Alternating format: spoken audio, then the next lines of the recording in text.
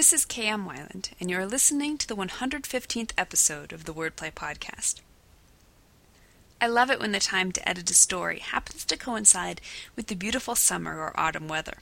Curling up in my comfy rocking chair inside, a favorite soundtrack floating to me from my speakers, is a great way to edit. But nothing beats propping my feet up outside in the shade, where I can look up to enjoy the seasonal beauty, the cicadas singing in the trees, and the smell of fresh-cut grass. The cats alternately curl up in my lap, or do their best to make themselves annoying by chasing my pin across the page. It's hard not to be thankful for a reason to enjoy the beautiful outdoors and work on a story all at the same time. Misconceptions about outlining, the second in my 3-part series of video trailers, offering a sneak peek into the first chapter of my new book, Outlining Your Novel, is currently available on my blog, along with details about the weekly prize contests I'll be running all month, building up to the grand prize, worth over $400, on September 26th. You can watch the video on my blog at wordplay-kmwyland, that's weiland.blogspot.com. Be sure to stop by this Wednesday to register for a signed copy of my medieval epic, Behold the Dawn. Meanwhile, enjoy this week's podcast. 5 elements of a riveting first line.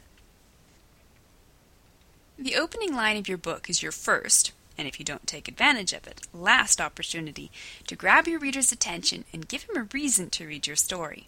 That's a gargantuan job for a single sentence. But if we break down opening lines, we discover a number of interesting things. One of the most surprising discoveries is that very few opening lines are memorable.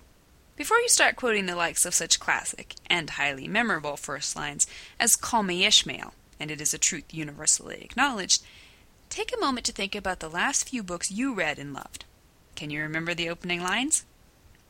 The very fact that these unremembered lines convinced us to keep reading until we loved the book means they did their jobs to sparkly perfection. I looked up the first lines of 5 of my favorite reads from the last year. Let's take a look at them. When I wake up, the other side of the bed is cold. The Hunger Games, by Suzanne Collins. From a little after 2 o'clock until almost sundown of the long, still, hot, weary, dead September afternoon, they sat in what Miss Coldfield still called the office, because her father had called it that.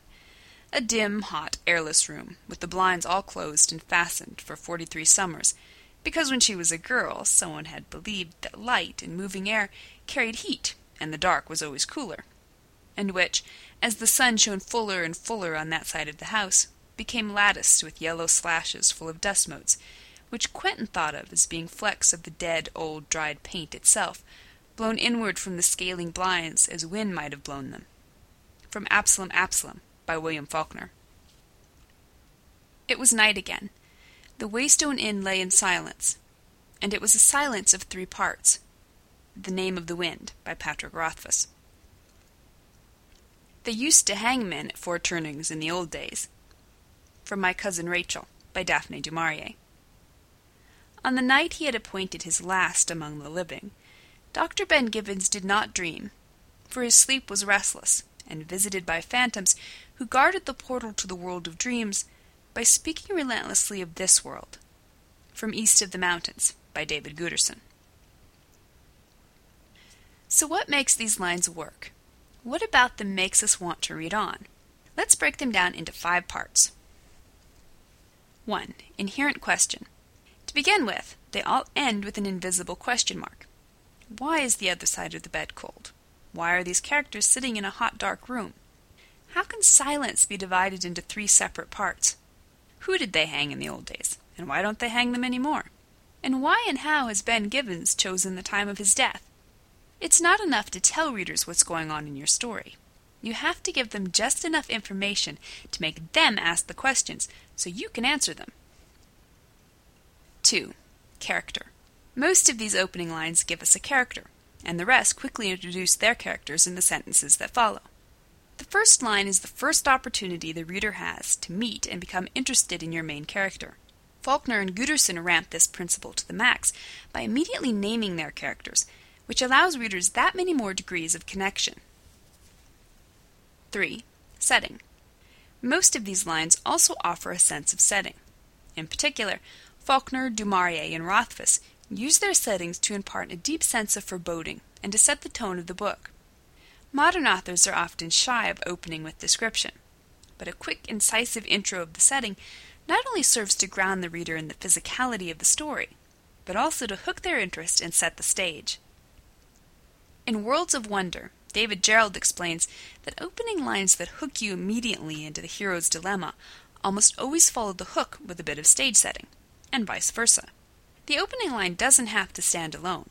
It is supported by and leads into the scaffolding of all the sentences and paragraphs that follow. 4. Sweeping declaration. Only one of our example books, Du Maurier's, opens with a declaration. Some authors feel this is another technique that's fallen by the wayside, along with the omniscient narrators of Austen and Tolstoy. But the declaration is still alive and well, no matter what point of view you're operating from.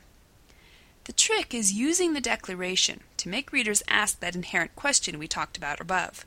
The sky is blue, or a stitch in time saves 9, are the kind of yawn-infested declarations that lead nowhere. But if you dig a little deeper, something along the lines of William Gibson's "The sky above the port was the color of television, tuned to a dead channel," you find not only a bit of poetry, but also a sense of tone and the questions of why that make readers want to keep going.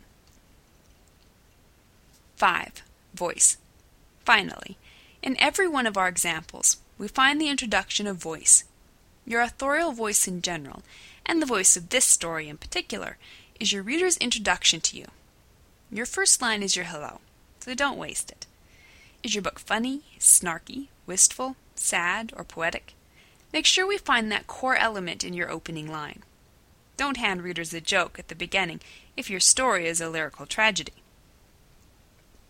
Opening lines offer authors their first and best opportunity to make a statement about their stories. Play around until you find something that perfectly introduces your story's character, plot, setting, theme, and voice. Your opening line may be as short as Suzanne Collins'.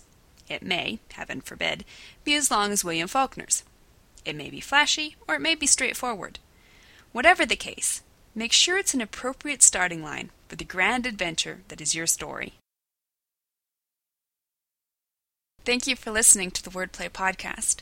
To read a transcript of this episode, visit me on the web at wordplay-kmwyland, that's weiland.blogspot.com, and be sure to listen again next week.